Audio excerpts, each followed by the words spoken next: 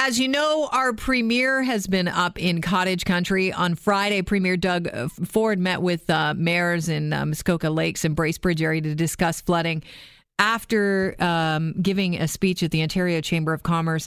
And he announced that residents in Bracebridge and Huntsville affected by flooding will be able to apply for a provincial disaster recovery assistance. This only applies to primary residences and their basic contents, as well as small businesses and farms and not-for-profit organizations. But if you had a cottage or a secondary residence, unfortunately, you are not going to qualify for this. And the program covers the emergency expenses and cost to repair or replace essential property that aren't covered by insurance after a natural disaster.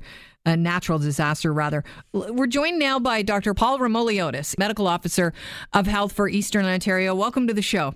Thank you. Thanks for being here, Dr. Paul. I wanted to talk about your advisory when it comes to getting back to your properties after they've been flooded, especially properties that actually have a well on them.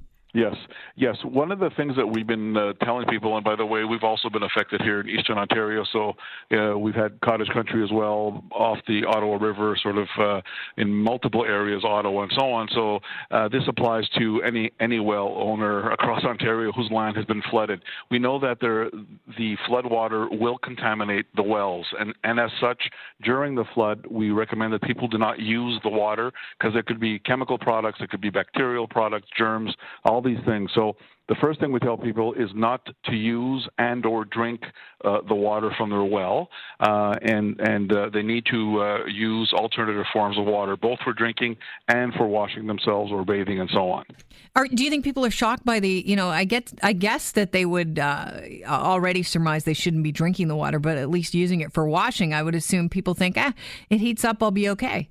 Well, one of the things that we saw, and we didn't see it this time around, but the last time we had a flood, this big gas tanker that was at one of the marinas was submerged into the water, and fuel got into the water that flooded wells in the area.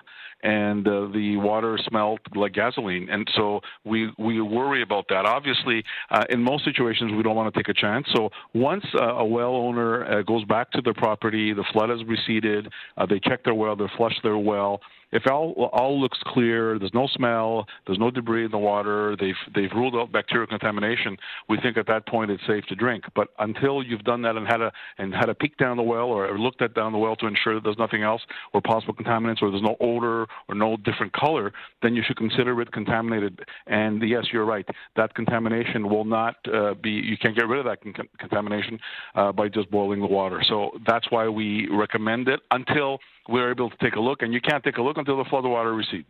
Right. So best to wait and see. There also, when there's still going to be floodwaters receding. People are going to have to go into flooded areas of their property. You're saying that we should make sure we're protected, at least your skin. Yes, we are. Make sure that you're wearing boots or you're wearing proper rubber clothing and so on when you go into the well water, because not to the flood water, because that itself can be contaminated. And if you got a scratch or a bruise or anything that gets into the water, any bacteria or any viruses can get into your skin and cause an infection. And the other thing that we tell people, and we've had a lot of people get cuts and bruises while they're doing all the work, to save their homes. Make sure that their tetanus shots are up to date, because tetanus, we can find tetanus spores in the ground, and there's no reason for it not to be able to affect individuals who get in contact with it. So I remind people that they need to have their tetanus shot up to date, and in general, even adults need a booster every 10 years. So now's a good time to reevaluate that. It's interesting that you're talking about contaminations and contaminants in the water, because we had an engineer talking about the shortcomings of sandbags and the fact that a lot of people don't realize this, but you have to be careful when disposing of sandbags. Yes. Because of contamination. And exactly. I think people were shocked, not only myself, but other people that listened to it, and they thought, well, what kind of contaminants would be up in cottage country in the water? Anything that can get from the ground, anything that can, ground, sewage material, anything can get into the water. Again, obviously, when you're farther away from industrial areas, less chemicals, but bacteria all over the place, and they can get into the water from the ground. Our ground has bacteria, has tetanus spores in it, and so you can see very easily if you mix the two, there's possible contamination. So we don't want to take a chance.